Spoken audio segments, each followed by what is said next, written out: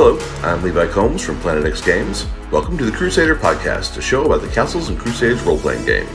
Alia lacta Alea lacta este? Lactalea? Alia lacta este... man, I don't know. The die is cast. Here we are, Crusaders, for the 21st episode of the Crusader Podcast. We got an exciting episode tonight talking about the Crusaders Companion, a fan compilation of alternate rules, races, techniques, and things to put into your C&C game. So first, let's talk about what we've been doing in gaming recently. Carl, would you like to start? Sure. So we've been playing oh my goodness.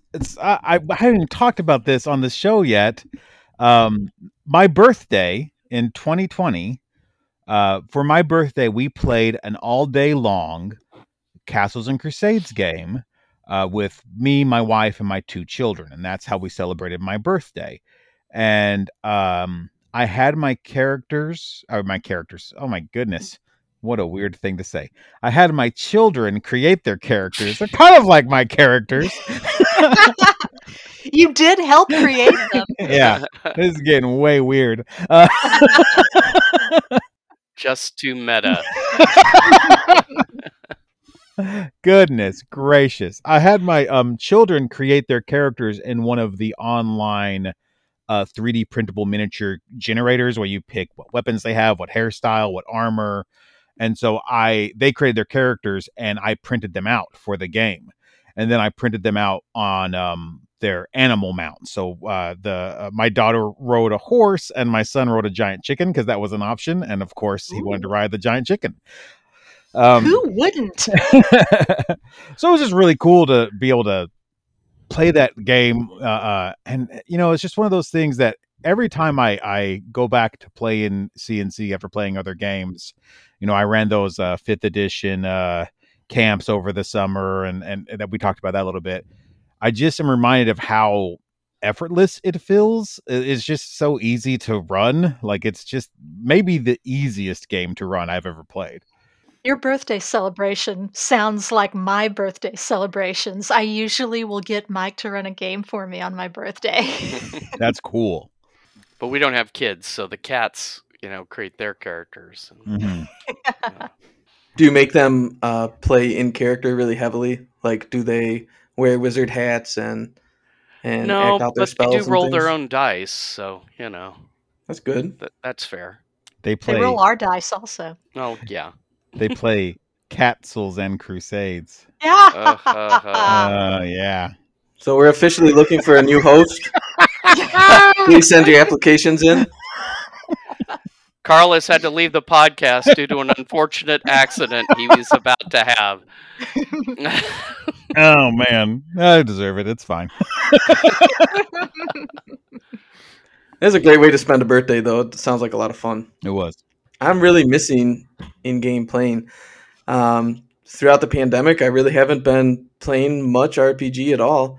I was playing online for a little while. That kind of dropped off now. And I've just been playing the Frostgrave miniatures game with a buddy once a week. That's really it. Other than still 3D printing, my carbon footprint is terrible at this point. It's bad. But I have a lot of cool terrain pieces and a ton of dungeon tiles. So once we actually do start playing in person again, it's going to be You'll be ready. A ton of fun. Yeah. What have Mike and I been doing in gaming lately? Same old for the most part. Our group still manages to get together every so often to game online. I do think over the past couple of months, it's been more difficult than usual between Christmas, New Year's, etc. It's like end of semester, beginning of semester. It's just so it's been hard. We're maybe going to get together this coming Saturday, as of the time of this recording. Fingers crossed. Yeah. Other than that, not much else. I can't remember if I mentioned it on the last show, but I wrote an article for Scientific Barbarian that Liz drew the art for, which was kind of cool. I have my copy of that. I do admit that I have not actually read it yet, but it's on my reading list, and I joined the Kickstarter for the second one, which should be coming out pretty soon, right? Yeah. I just finished filling out the backer kit survey to verify our email address just a few days ago for number 2. So yeah, it should be coming out pretty soon. Oh, that reminds me with the backer kit changing. I have to change my address because I'm moving currently, and I knew that my game collection had grown in the last 8 years that I've lived in this house, but I did not realize that it had grown so much. And it, as a fat man, it sucks packing all that up. And like, I'm getting pissed at myself because it's like, you kickstarted this thing, not Scientific Barbarian, but X, Y, and Z. You kickstarted these things just to collect them. You knew damn well that you weren't actually going to play them, and now you have to carry them through the snow into your new Boxes of house. books are so heavy. Yeah, it sucks. Games are about as bad, even if it's just box games, it's still pretty bad. So of course I'm saying I'm going to thin my collection, sell some stuff, but it's not going to happen, I'm sure. Once I get it into the new space, it'll be like, it can just sit here for 20 years and we'll worry. That's future Jesse's problem. Yeah. I moved into a bigger house to have room for this stuff. Why would I want to sell it? Yeah. And it's I need to trim this, but I want to keep that and that and that and that. But I need to trim this, but I want to keep that and that and that. And then it's sure, crap. I'm going to play this, even though I've flipped through it once in the last 10 years, but I will get to it eventually, I promise. Yeah. But the moment you get rid of it, that'll be when you have an opportunity to play it. That's been my experience anyway. It's true. And seeing the pile of shame for miniatures that I have that are not painted, that was also pretty painful. Yeah. I just keep mine locked away now. I don't even want to. It's like, oh no, all these minis that are not painted. Yeah. And as the designated mini painter in the marriage, I'm probably not going to get to them for quite some time. Well, I only let myself buy those Blake 7 minis when I already had someone lined up to pay to paint them. Yeah. Because I knew if I didn't, they were just going to sit in the boxes and never get painted. Yeah. Or at best, I would prime them, and then they would sit primed for years. But they're started if they're primed, right? Yeah, yeah. That's some effort that's gone into it. Step 1 is complete. It's great. Can prime them. Dip it in white. There you go. It's primed. I could prime all our miniatures, Liz. But those were already painted, Mike. Yeah, well, they're primed again. So yeah, not much gaming other than the Zoom stuff, holidays. I get my booster shot this week, so who knows? Maybe we'll be slowly moving into the era of face-to-face gaming again in the not too distant future. Yeah, second COVID shot for Mike. Woohoo! I don't have any shots yet. I will probably. I'm not going to be able to get any until it opens up to the general public, but I'm glad that Mike's going to be, I just hope you'll get them before the North Texas. That's really all I'm praying I'll be happy if I point. can even just get one of the 2 shots before North Texas Con. It's like, yes! Or that Johnson & Johnson single shot one, Since I know how much you love needles. Yeah. Vaccination needles are pretty tiny for the most part. As long as I don't look and see it happening, I'm usually okay. The single shot has to be a double wide. I mean, that's how it works, right? It's really 2 needles side to side. Double barrel vaccine. So did you get a snake bite or something, Liz? It's like, no, I was bitten by a vampire. A very tiny vampire. Little vampire fairy. Yeah. which I'm surprised is not in this book, because darn near every other monster and race to play is. Yeah, we're barely gonna scratch the surface on this. It's over 300 pages long, and it's just full of stuff. That's really the best way to describe it. It is bigger than any CNC core book. Yeah. And it's just optional rules. We should talk a little bit about like what it is and where to find it. So I went to the Trollord site looking for it, and it's kind of a little bit buried. It's a little bit hard to find on the Trollord site, because when you're on the main screen and you click the drop down, it doesn't exist under free downloads. But you can find it on the Knights of the Crusade page that they have. And under the Knights of the Crusade page, that's and I believe that's still going on. That's their kind of I don't know if organized play is the right word for it, but essentially their organized play um, club, and it's a PDF. But the easiest way to find it is literally just to search Crusaders Companion, and if you do that, you'll find a link to the PDF in your search. And we'll put a link in the show notes too, so everybody can get it from there. Yeah. But then you don't have the fun of trying to search for it. Well, yeah, I was thinking maybe there was an easy way when I went to Trollord to just get right to it, but it was, you have to get to a certain part of Trollord and then find the Knights of the Crusade link, and then you can find it. But it's an internet scavenger hunt. Yeah. So everybody, per Liz, the link will no longer be in the show notes. Yeah. You're welcome. Your first quest. If you choose to accept it. Yeah. Oh man. So it's basically just 1,000 optional rules. That's my take on it. Yeah, it seems to be a combination of stuff that appeared in Crusader magazine. At least some stuff. Well, I know all of your stuff that's in there. It was either it was Crusader magazine at one time or another. Yeah. I seem to recall he asked if it was okay if he used my stuff in it, and I think I agreed to it. But it was so long ago, I could just be making that up. But yeah, a lot of the old Colin Says documents are part of it as well. That's some stuff that was put out like in the first year that the Player's Handbook was put out. Yeah, I didn't even remember the Colin Says articles until you mentioned them to me earlier when we were talking about this.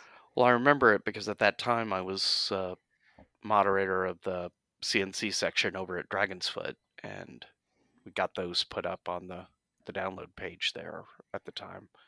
I don't know if they still are, but they were. But anyway, he went to a lot of different sources, both fan and published, to get all this together. And the author's name is Peter J. Schroeder. Okay.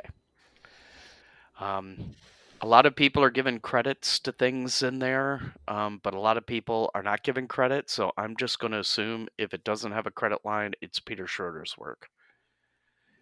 Peter, if you're listening and we're wrong, feel free to correct us. Maybe we'll get him on the show if we can find him. Yeah. He might want to rebut us. So, as we said, there's so much material here to go through. We can't cover it in one episode. So, there may be a few more episodes on it. This one is just going to be a few things that we liked about it, stuff that stuck out to us. Yeah, there's a lot to cover. Yeah, we're going to just pick a couple of things to talk about each. We may not even get to all of those. And if our listeners want us to come back to this and talk about some more options and optional rules within the Crusaders Companion, please let us know. But yeah, it is dense. And it is just, I mean, one thing to say about it is it's just really cool for a company to have something like this available that is just a dense collection of optional rules. Nothing's official, but the whole idea behind Castles and Crusades, as far as I'm concerned, and I know as far as the trolls are concerned, is to make the game your own. And something like this really allows you to do that easily. I guess not. It allows you to make your game a combination of other people's stuff. But you know what I mean. Make your game your own by mixing and matching and combining all the ideas that are out there. There's nothing new under the sun, but you can take these and make your own Frankenstein of CNC. Well, one thing I really like about it is, even though it is a fan endeavor, it's laid out well, and it's not just rule after rule after. It's not like a list of optional rules. Mm-hmm. The book is split up into sections, and in the beginning of most sections, it gives you not only rules but also ways to make your game more flavorful, little details to add to your game, and advice like that. Instead of just being a dense, here's 50 different kind of elves, go have fun. I really like that. Yeah, it does that especially with the classes too. I mean, there's like 2 or 3 different types of, say, Crusader, or variants on the fighter or the rogue or whatever. There's even a mage to be different from the wizard, and et cetera, et cetera. But so are we gonna just each talk about something we liked and 2 things we liked, or are we gonna round robin it? How are we gonna do this? I think round robin makes sense about, and I think like maybe the wrong word. There's stuff talking here that is of interest that isn't necessarily something we would use in our games, but is still an interesting facet of this document. Yeah, and since a lot of my stuff is in here, I did not take the easy road by simply going, I like all my stuff. Next. So I looked at other people's stuff. There's a lot of stuff. I mean, God, there's 3 different types of drow, much less any of the other, just about any humanoid or even semi-humanoid race you can think of has got rules in here to run as a CNC PC race. Although some of them just kind of scratching my head, like deep halflings. That struck me as weird, but then I've never liked deep gnomes or Duragar or anything like that. So Well, in a way, Gollum was just a deep halfling. It kind of makes sense. But he wasn't a race. Oh God, can you imagine a whole race of golems? That's exactly how I would play them. He was his own thing. Yeah, that's for sure. Like Peter S. Pumpkins. Yep. But I hope deep halflings have split personalities like that. Like when you roll up the character, you should have to roll up like your good side and then also your crazy, scary side too. We're being too judgmental. These may just be halflings that just really get it. They're deep. That's deep, ogre. What if CAT spelled dog? Whoa. That's deep, ogre. Anyway. They've been at the halfling's leaf too long. Too much is never enough. Anyway, well, speaking of insanities, and a fan of Call of Cthulhu myself, I've got to give a definite honorable mention to the sanity mechanic they have in there. Yeah, I noticed that myself. I was thinking of talking about that too, but I'm glad you're bringing it up. Basically, it's a CNC equivalent of the idea of sanity as portrayed in that game, with sanity points, going insane. It increases the effect, and it's something that's always kind of bugged me a little bit of, your first level character straight off the farm's got a sword, goes into a hole in the ground, and 2 skeletons emerge from a tomb and charge him. What does he do? Get him! Mm-hmm. Shouldn't he be like peeing his codpiece or something and screaming like a little girl or something? I mean, these are undead monsters coming at him. Well, let me expand on that when we get to my favorite class in the book. Oh, okay. Well, anyway, okay, that's mine. Yeah, and one of the things I especially liked about how they're treating it for CNC is that, unlike Call of Cthulhu, you actually have things that you can do in CNC to get your sanity back. Well, you can a little in Call of Cthulhu. Yeah, well, it's It's One or easier. two. It's easier here. You're not going to automatically take as a given that eventually I'm going to go completely insane and, do not pass go, do not collect $200. It's okay. You'll probably be dead before then, but Oh, sure. But yeah, you can get your sanity back with these rules. Certain, clerical spells and rituals, healing of the mind.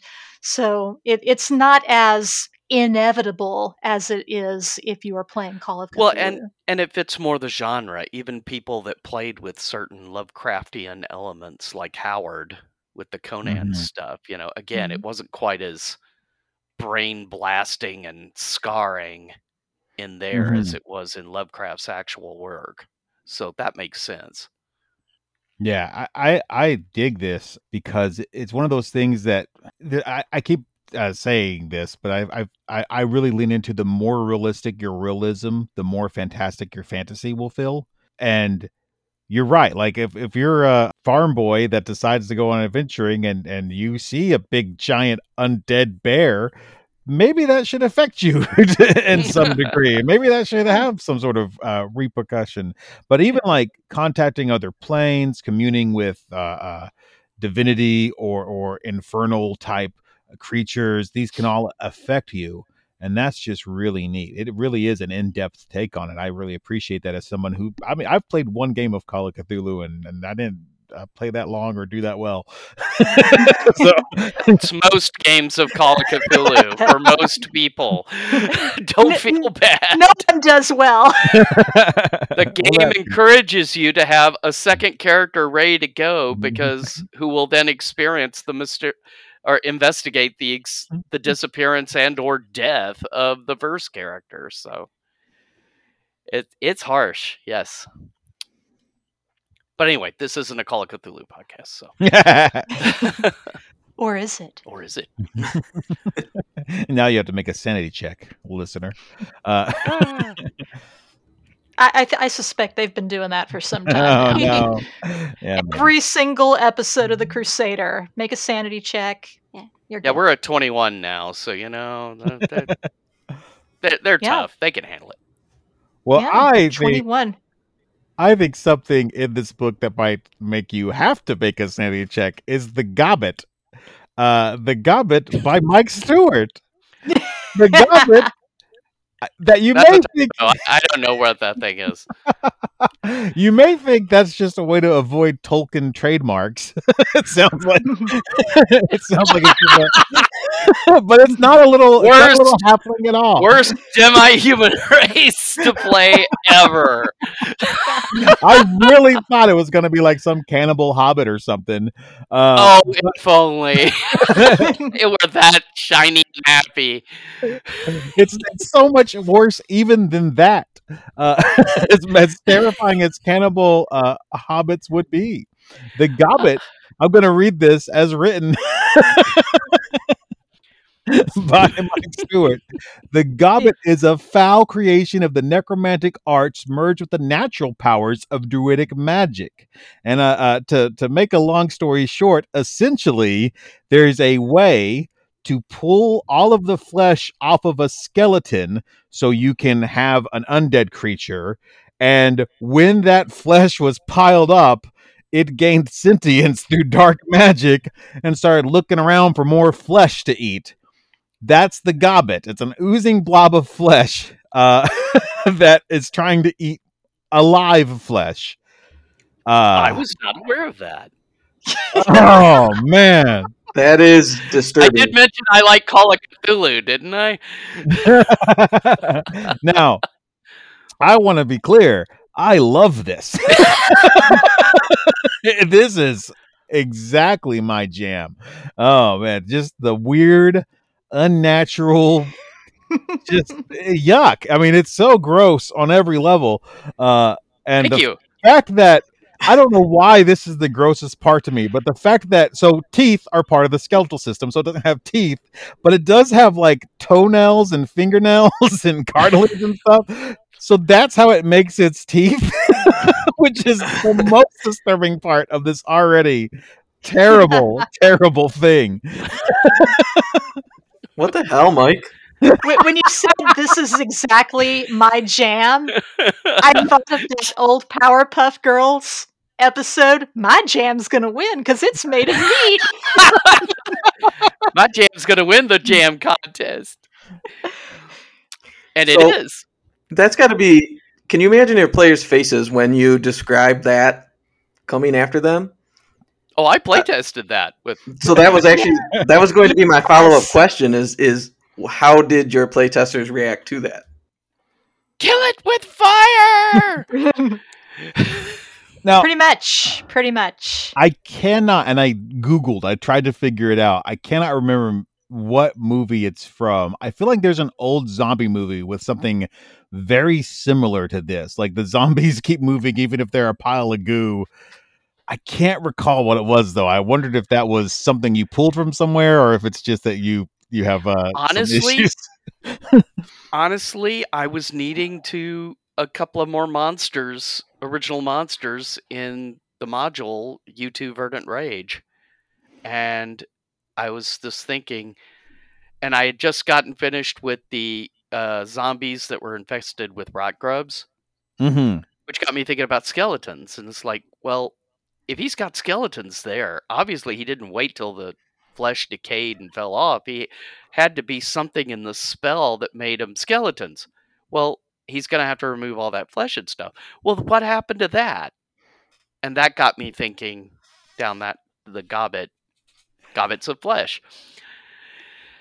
So, you're I welcome. could really go for some pork rinds right now.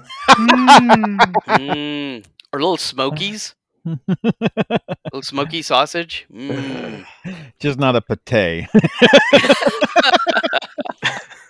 Little deviled ham. Oh man. Well, you're welcome. Awesome. Well, I could stand to skip a few dinners, so maybe tonight will be one of those nights. Again, you're welcome. So, Jesse, save us before we kill again. Well, my favorite class in here is the Peasant Hero. And I think it is so iconic to a lot of fantasy literature and movies and things like that of, a farm boy coming up and becoming a hero. It talks about how peasants have to be tough to survive. And he's got some pretty interesting class abilities. I also like that he starts with a peasant weapon. So, like a carpenter's axe, a dagger, a scythe, short spear, short sword, that kind of thing. But he can inspire commoners at second level. He can, basically rally. Braveheart him. Yeah. He can rally 4d10 able bodied first level commoners who are going to follow him into battle. Or that would endanger the entire village. Come see the another violence cool inherent thing- in the system. I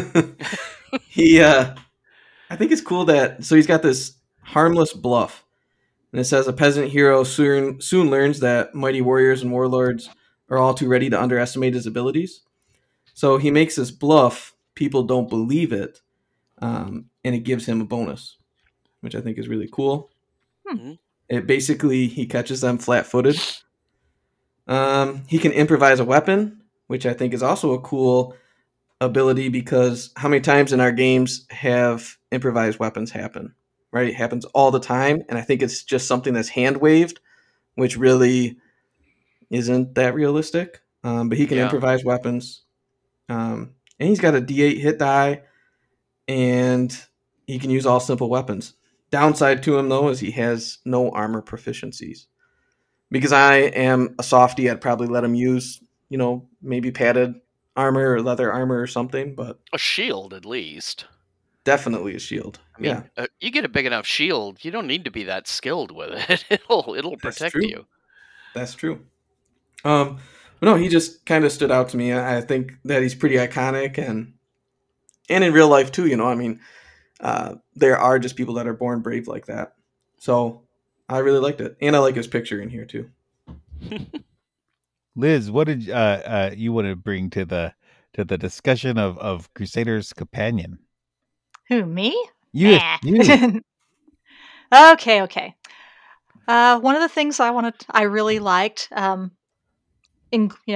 apart from the insanity stuff that Mike brought up earlier, there's in that same section, and the overall section is for game mastering, and so that there's something else, the random adventure generator.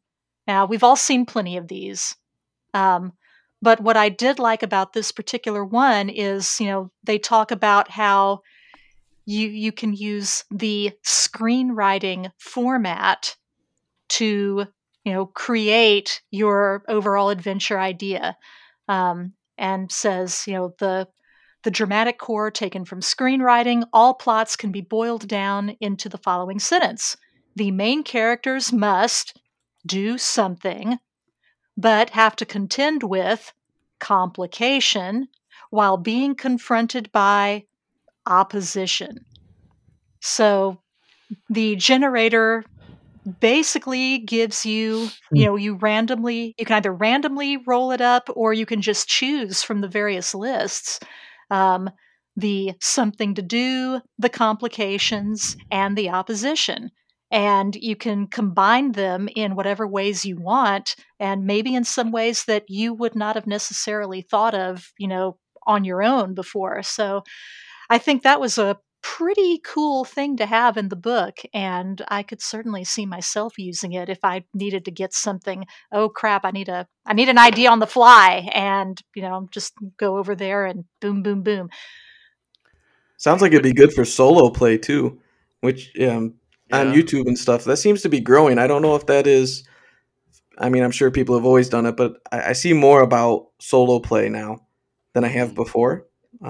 And I think if you're one of those players, that'd be a good tool for you. Yeah, and if you're going to do randomly, you just need 2 8-sided dice, and you roll both of them, and it's, like one of the numbers is moving across on the table, the other number is moving down. So, say the something, you or the location or whatever, you rolled 2 dice, you had a 6 and a 4, it'd be a fortress ruins. It's like, okay, there's my location. And, it works that way. It's really pretty easy.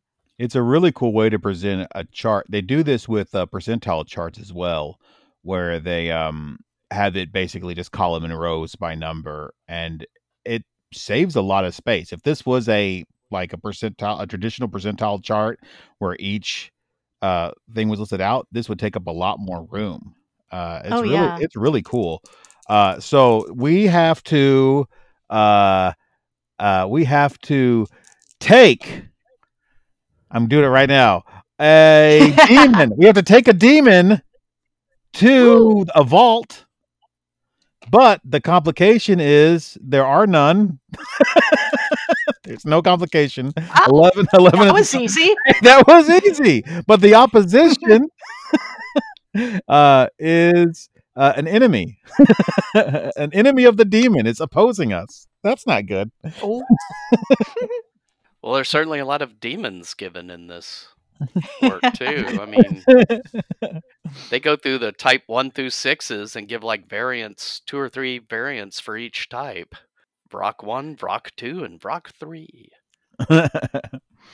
I want a Vrock. Vrock! Dun, dun, dun, dun, dun, dun, dun. Ah! Oh, man. Sorry. I'm not. Yeah, you're not. Of course you're That'll not. be our debut single on our upcoming Crusaders album. Yeah. Wait for that. It's called Rock and Roll. With one of the and the cover is going to be a metal Skeksis from Dark Crystal. It's going to be roll, ROLE, not ROLL. Rock and roll, yeah. Oh man. Yeah, so if there's any agents out there looking for a new band, here we are. Call us. I was flipping through the classes. A lot of the classes are interesting. Some are, expected, like Jester. We've seen. Not saying it's a bad class. It's just we've seen them before, or that sort of thing. Then I came across a class that I have not seen its like since early Dragon magazine. The Hoary. And for those who don't know, that's the Middle Eastern kind of belly dancing sacred temple handmaiden. It's where the word whore comes from, but that wasn't exactly what they were. It was more of a religious rite than simple, a lot of stuff. Anyway, looking at this, I'm a big believer in genre, especially like pulp genre for fantasy. So this certainly falls into it. But I got to admit, as a DM, or a castle keeper, I should say, I wouldn't be comfortable with someone running this class. I mean, I guess if that's the beauty of Castles and Crusades. You fly it however you want, but this class just seems very don't like it. Don't like it. Well, Well, I No, mean, no, no offense, weirdos out there, but look at all the weirdos that you run into at conventions. If you slam down that character as a pre-gen character, imagine the session that you would get out of that.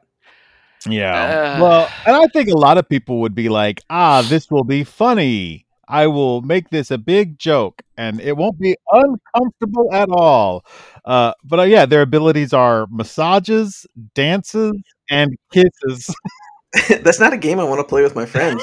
Like, who does this class appeal to? Yeah, and dances. Some of the dances can inspire or control, or one, the dance of damnation, that basically when she's done and points at somebody, everybody has to make a save, and if they fail their save, they all attack the person she's pointing to. I mean, that is kind of cool. I gotta say, that is kind of cool. Yeah. I agree. That last one is neat. If you reskin that into something else, I'm turning around on this. However, after she does a dance, like for a turn, she's pretty much helpless. She can't do anything. Yeah, but that's pretty powerful. That could almost make a bard cool. If that was like a bard ability. Well, and some of them certainly could be used for bard. Mhm. And, if you've got a open-minded group, again, maybe this could work all right. But it just seems, I don't know, it just seems very stereotypical. Yeah, that's kind of what I was thinking. I mean, well, first I thought of the old Dragon magazine class from way back in the day. But yeah, it's like, this is, wow, super duper stereotypical. And again, I'm glad you're the one who brought it up, because I was not going to bring it up, because my bringing it up is also stereotypical. Oh, the girl in the podcast is the one bitching about the sexism inherent in this class. It's like, okay, whatever. You're taking it too seriously. Yes. Yes. And yeah, this is the sort of class that you would definitely want to have a good read on everyone around your table to make sure that everyone's cool with it. Especially if you do have, women at your gaming table. Are they also cool with this class? Yeah. If everybody's comfortable, sure, that's no problem. But this is one of those classes that it could be uncomfortable very, very easily. And, well, she can't even wear cumbersome clothing, much less armor. And it just strikes me, this class might work in a city campaign. But if you're going into the wilderness or down a hole in the ground to kill stuff and check their colons for gems, I don't think this would really work. And of course, there's always the argument of players should have the right to choose any class they want, and if it puts them at a disadvantage, oh well. And there's certainly truth to that, but I just wish. I don't know. I feel very uncomfortable about this class. Your mileage may vary. If it works for you guys, then great, but it just doesn't work for me. I think it's definitely weird. I wonder if maybe it was designed more as an NPC type deal. If you were playing like a more court type game, or if you were playing a more urban thing. Yeah. maybe Well, that's the intention. I'm not sure. yeah, if this was based, heavily off of the old Dragon magazine article, most of those classes that they had in the magazine, they tried to say these are meant to be NPC classes. It almost never worked out that way. People wanted to play them. Mhm. It's like, well, it was in Dragons, so it's real. I can do this. But yeah, I believe the Uri, as it appeared in Dragon back in the day, was billed as an NPC class, and this might be based heavily off of that. And to be fair, it was more questionable than even this one was. So Yeah. I will give this one some kudos. It doesn't have the natural ability to poison, as all 'Cause women have. oh, sure. Yeah. I poison people every day. What's wild is I feel like there's something here that could be cool, but like then it's also got like if it was just the dances and then you took out some of the dances, like obviously like we talked about Dance of the Damned and we were like, oh, that's cool, but that's like one of the least offensive. Yeah, some of those other dances are Dance of Fascination and Dance of Passion around it are just like, I'm not sure about that, but like it's definitely she can something dance that if she wants to. She can but leave her like yeah, friends behind. the fact that some of her abilities are kisses and then she has like magic massages, it's just in a realm of like total, you would have to be super comfortable with the people that at your gaming table and Then I have special oils to give me a +2 on the massages. yeah, a level of comfort I'm not at with most people. Grease spell? Yeah. Mm. Yeah, and even as an NPC class, all I can think of is that Fear of Girls video where the DM is playing at the girl. Crank the barbarian, you will go no further. Like, yeah, no, just no. I would avoid anything that enthralls people. Like that's just not a fun experience to be like, well, now because you failed a die roll, you don't get to play essentially. And your More or character less, is now yeah. a DM NPC. That's rough when that happens. I mean, obviously, it can happen with Charm Person. It can happen with Lots. I mean, not really with Charm Person. It's not the same. But this is like you Well, become a but whimpering. doppelgangers or stuff Yeah, like that's that can true. happen. But then your character's dead though. You're not actually like You're playing the it's doppelganger, yeah. It's okay to be dead. It's not okay to be like now you have no control over your actions. Yeah. So, okay, Carl, I've razzed on this enough, I guess. Yeah, I want to talk about. So I realized during this conversation that there are two versions of this. There's a version that's 311 page PDF on trollord.com, and there's one on castlesandcrusades.com. That's the one I got to through the Knights of the Crusades. That's 379 pages. So Crap. I guess it got added to. You can find both through a Google search, but one thing that's changed on the 379 page is the game mastering section is changed to the castle keepering section, which is a phonetically crunchy thing to say. I really enjoy saying castle keepering. But in Keepering. yeah. In the castle keepering section, and I think this is in the game mastering section on the other PDF as well. There's a section on creating fantastic names, and it also has one of those column and row dice charts to generate names through consonants, and it has some advice on names, and a lot of it was really interesting to me because it basically said, unlike a book, your names really are only going to be communicated. So they got to be easy to communicate. It doesn't really help your game if your names are hard to pronounce. So really you want to lean in like easily pronounced names. You don't want to name people Zyla Flagadar or whatever. You can get away with that in a novel because they're just going to read it and that's what it's going to be. But once your name's not communicable, people aren't going to say the name. They're going to say Zuba Zuba Zuba. They're going to say whatever. They're going to shorten it or make it a joke or whatever. And it just had some nice advice on that. The curse of the apostrophe is a section of this part of the Crusaders Companion where an actual name from an actual book is Trixzerixzeltseri. Now, obviously that conveys a very alien culture, but nobody around your table is going to take the time to say that ever again. So it becomes pretty much useless because now it says whatever you call it, just call it Trixie. Hey, Liz. Yeah? Remember that episode of Red Dwarf when Lister and Cat were playing Scrabble, and Cat came up with the word "gizzazuggy-zug." It's cat word. It's a noise you make when you have your genitals caught in your zipper. Sorry, you can edit that out if it's questionable. Nah, it's fine.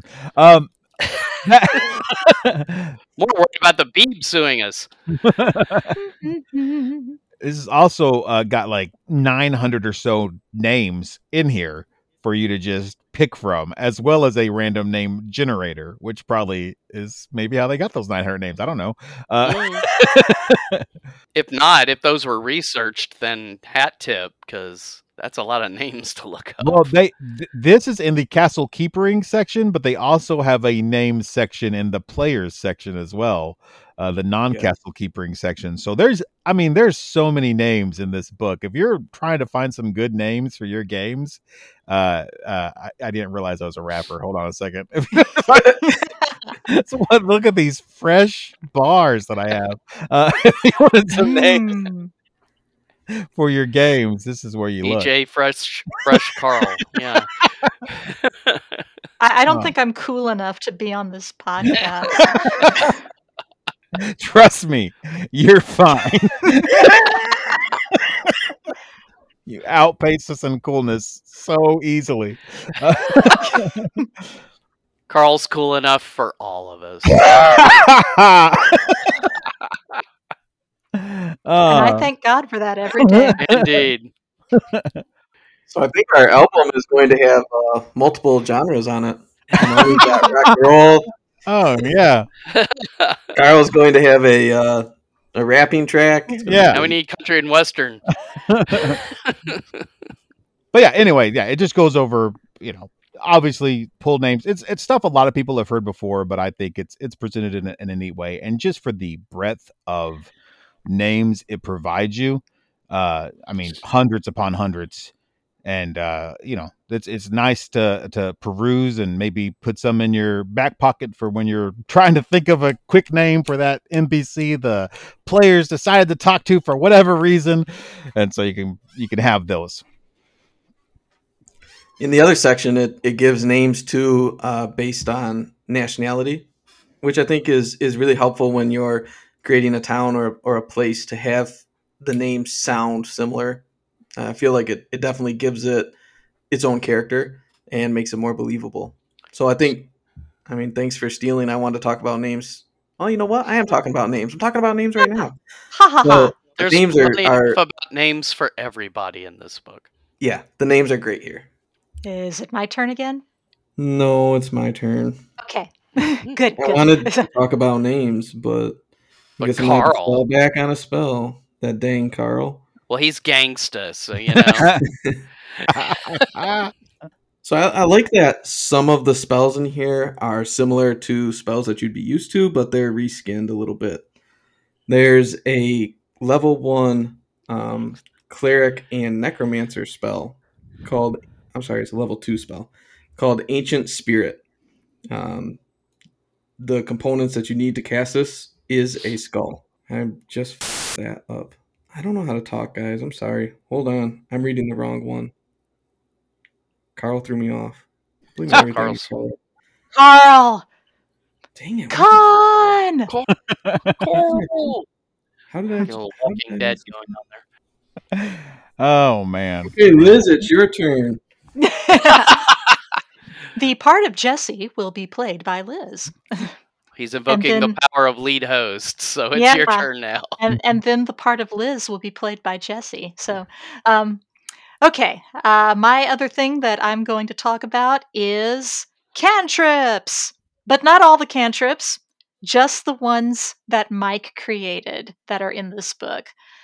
And I want to make sure everybody knows when he did the cantrips article for the Crusader, it was basically the result of me asking him to make CNC versions of the unearthed arcana cantrips that I was used to using when we played AD&D, because whenever I would play a spellcaster, I really, really enjoyed the cantrips and would always want to use them. Now, so, well, CNC did have cantrips, but yeah, but they tended to be battle type cantrips, which are also cool. But I wanted the fun, rather lighthearted sort of cantrips that Unearthed Arcana had, and I had gotten rather clever at using some of those cantrips in a martial sort of way. The best one that I can think of is back when I used the bee cantrip and had the bee fly into the mouth of the opposing spellcaster. as she was reading from a scroll. And it made her totally screw up the spell because she failed her save against it. And so she had to cough up a bee. And a swollen tongue because it got stung. And, Yeah, but anyway, so Mike created CNC versions of those cantrips because I insisted and made his life miserable until he did it. And he was a very nice husband and did that for me. So you can find the CNC versions of those anatomics. I love my work, yes. Anatomics, bug. Yeah, I didn't want. I mean, as much as I like the AD&D 1E cantrips, I thought they were just a little too granular. I mean, poke, tweak were different cantrips. So it's like, well, why don't I just make anatomics? And that's pretty much anything you want, poke, tweak, sneeze, anything to mess with someone's body in a very minor way. And bugs encompasses you can summon a bee if there's a bee in the area, or any kind of bug. Yeah. So on the one hand, it's the same, but it's also different enough that in a way it's more versatile because of that. If you have the anatomics cantrip, you basically have the ability to do 5 or 6 of the unearthed arcana cantrips, whichever one you want. So, and my personal favorite, transmogrify, because of Calvin and Hobbes, of course. Yeah, it's very minor, changing of things, not in any combat way or anything, but just like little things. Again, these are the things that you read about most in fiction or whatever, that magicians or magic users or wizards or whatever can do that make them all wizardy. So, The best thing about them is that the reverse spell, this is making me laugh, it's so funny. The reverse spell of the bugs cantrip is the shoe. shoot. And it just drives bugs away the same way it would summon bugs. That's so funny to me. Well, I also like that. I got that from basic expert D&D. Is I love the idea of reversals. I mean, it just why have the opposites as a whole spell? Just a reversal. There you go. Bing. I mean, I've let people say use a sleep spell reversed to wake people up from a sleep spell. Mm-hmm. Automatically. Yeah. Stuff like that. Why not? It just seemed to make sense to me. So that's my second thing. Shout out to Mike for his cantrips, because he did them for me, and I still appreciate it. So, interestingly enough, those particular cantrips are not in the 379-page version of the Crusaders Companion. They are in the 311-page version. So there's more. It's not just expanded. There's some differences here of these two Crusaders Companions. That's wild, but they both exist on the internets. Weird. Neat. Okay. Collect the whole set. Is that other class we dogged for like 15 minutes in the new version? I'm not even sure which one's newer. I assume the 379 is newer just because it's more pages. So like I assumed it would, but I guess you could truncate, and or it could have been somebody who gave their permission to publish stuff but then later retracted it for whatever reason. But if your cantrips are missing from the other one, is the Gobbet? Well, I guess it had to have been in there because that's what you used to do yours, right, Carl? The Gobbet is in both. So my stuff is there, just not. I don't suppose either one of those has like a revised edition or a copyright date or anything in it. Not that I could find. You can tell which is which. The 311 page one does not have any kind of copyright year data on there. At least not in the front. Let's see. Does it have the standard OGL text at the end? I did see the OGL stuff, but I didn't dig too deep. But yes, the unsettling classes in both, or whatever. I'm not here to kink shame anybody. Whatever you're into. The opinion on the Hori is just mine. Your opinion will vary. We'll call it the unsuitable for conventions class. That I feel like everybody should be able to agree on. Please don't bring. I don't like gnomes either, so there you go. It's a matter of opinion. And a gnome Hori straight out. Now I need to make a sanity check. See, now those sanity rules come into play. This works. One thing I really like about it is, as it gives a ton of other options, it also gives a ton of new spells. Some of them are similar to spells that you'd be used to, and they're kind of a little bit reskinned. Kind of feel like the spell Ancient Wisdom is a lot like Speak with the Dead, but it's different. It's only a level 1 cleric or necromancer spell, but it focuses around a skull. So you have to have the skull of the spirit that you are trying to commune with. Alas, poor Yorick. Cool. Yes, exactly. For the duration of the spell, the skull becomes home again for the spirit that once inhabited it. It doesn't gain any mobility or attacks, doesn't feel physical sensations, but it can see and talk to you. It's not under any compulsion to answer any of the questions that you ask it or divulge any information. So it still has its own personality. Choose your skull wisely.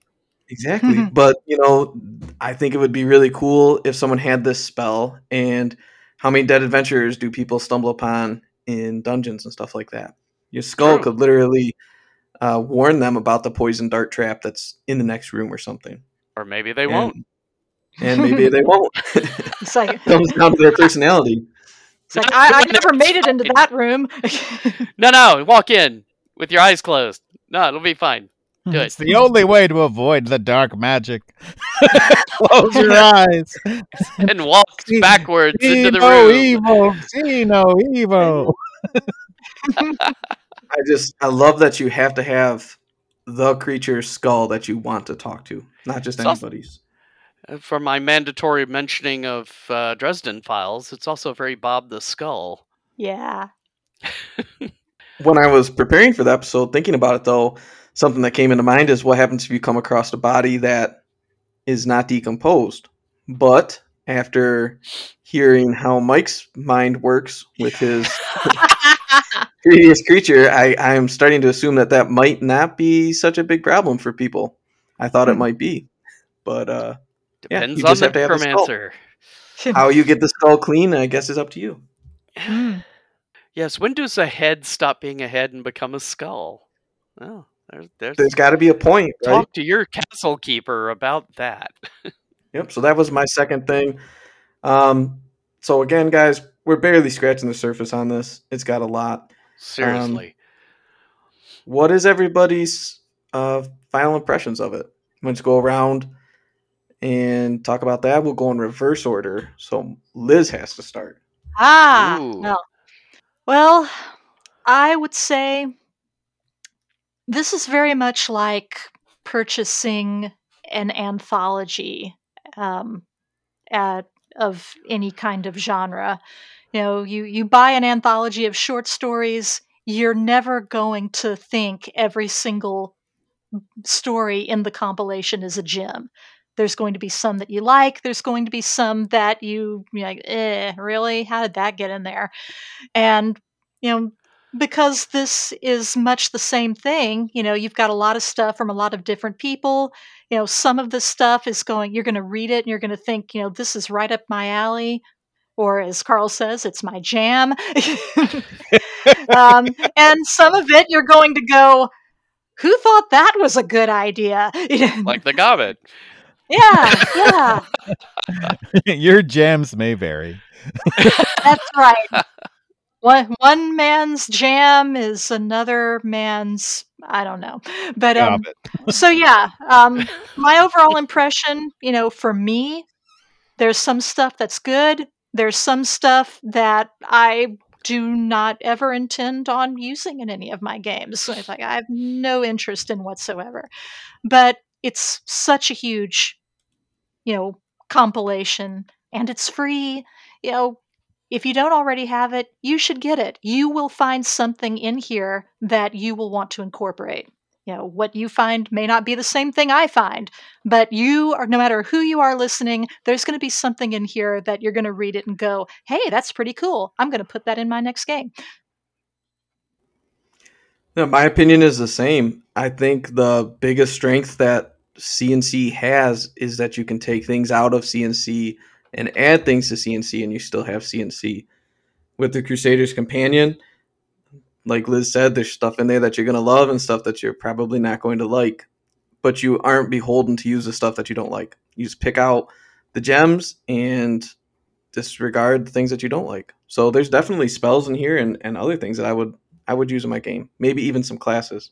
It's so robust that it's hard to even lump it all together. It's really not even something like the Best of Dragon, which had a editing and review process, and then you pick up the Best of Dragon and you get that information. It really is just all the things that was on the internet at the time that this existed for Castles and Crusades. But the the cost is nothing. The cost is a Google search and a treasure hunt, and maybe you'll find it. I think you'll be okay. But it includes stuff like that I think is really worth touching on that we didn't. It includes stuff like playing Dragonborn and Tieflings, and a lot of people right now are probably in a situation where they prefer old school versions of fantasy role playing, and they have a bunch of people that are playing new school versions. And one of the big brick walls they may run into is, I want to play a Dragonborn, I want to play a Tiefling, I want to play this type of class or this type of character, and I don't like those old school versions because everybody's locked in a box. Well, that's never been the case with CNC, and it's certainly not the case if you have something like this with its, I don't know, maybe 25, 30 new races and class options. More than that, I think. It's a huge amount of options for your CNC game. Adjust as you need, take what you need, and provide the experience for your players that they want. And you can really just do anything with it. This is going to seem contradictory because normally I'm a guy that believes in as few rules as possible. And in a game, and that's one of the reasons I like CNC, because it's very rules light. And I still hold to that.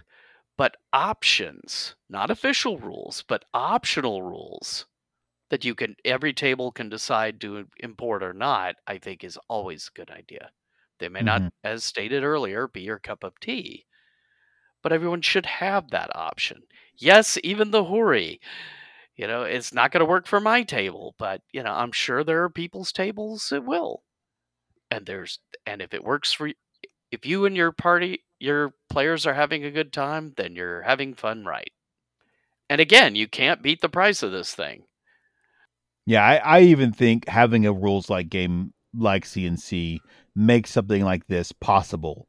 When everything's so codified, it really is hard to introduce something like a Minotaur or Ogre race option, because everything has to be scaled and balanced. And because CNC doesn't really rely on that scaling and balancing, it's possible in this, where it may not be possible in other versions of fantasy role-playing.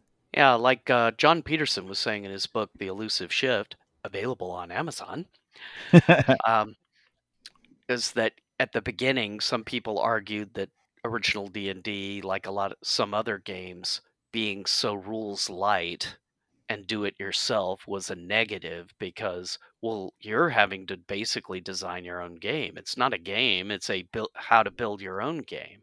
And I don't agree with that argument. I think, rules light should be enough to get you playing the game. But when it comes to details beyond that, sure, it should be up to you and your players. Why not?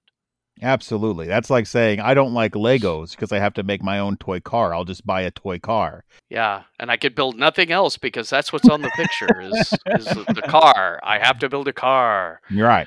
Yeah. I should have said Lego bricks. I know we have at least one listener that's so angry with me right now that I said Legos. It is a real thing that I have been yelled at about by a random nerd. Well, maybe we'll get some emails in about it. That is their thing. It's Lego bricks, not Legos. So just to make it clear, I may have saved us multiple emails or not. I don't know. It might be too late. I'm sure Lego bricks or Legos are fine, irregardless, right, Liz? I am so going to kill you. That's her pet peeve. Man. Irregardless. Irregardless. They're Legos. They are not Lego bricks. I'm not sorry. Ah! I don't know if you guys see the numbers of our podcast, but you need to stop alienating 30% of our people in every episode. No. Controversy sells. Okay, no such that's thing true, as I guess. publicity. That's true. Yeah, the Lego guy is going to be like, look at these assholes. And then we're going to be Lego famous. It's going to go around forums and Facebook page and Discords. Get a photo of Carl holding Lego bricks, but he's doing it in a gangsta style with a hat. Sideways turned Lego guns. Yeah. Oh, man. Well, we should wrap up. I think we should to hear what Courtney thinks of Fresh Carl. I think we should let go. Yeah. Especially now, forever. Okay, well, dear listeners, if you made it through all of that, thank you. And we'll close it out. Bye, everybody. Goodbye. They're Legos. Briark bricks. Bye, everyone. Some games may change, but the Castles Crusade siege engine remains the same.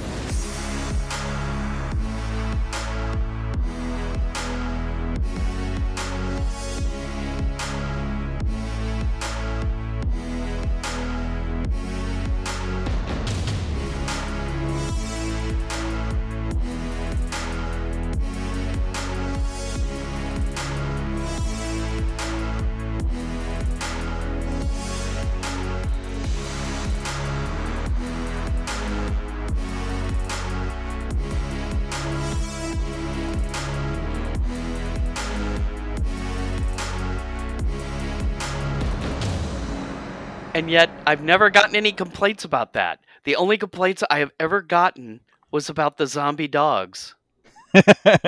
Well, people don't mind fighting horrific Cthulhuoid type madness creatures. But nobody wants to fight a dog.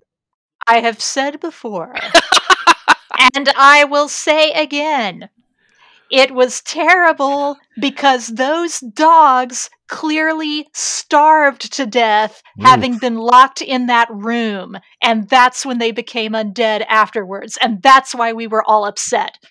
So there. And you've upset the cat. Yes. Even was she is upset. Because you said dog. Well, I said word. starve. Oh, that might be it. The scariest word in her language.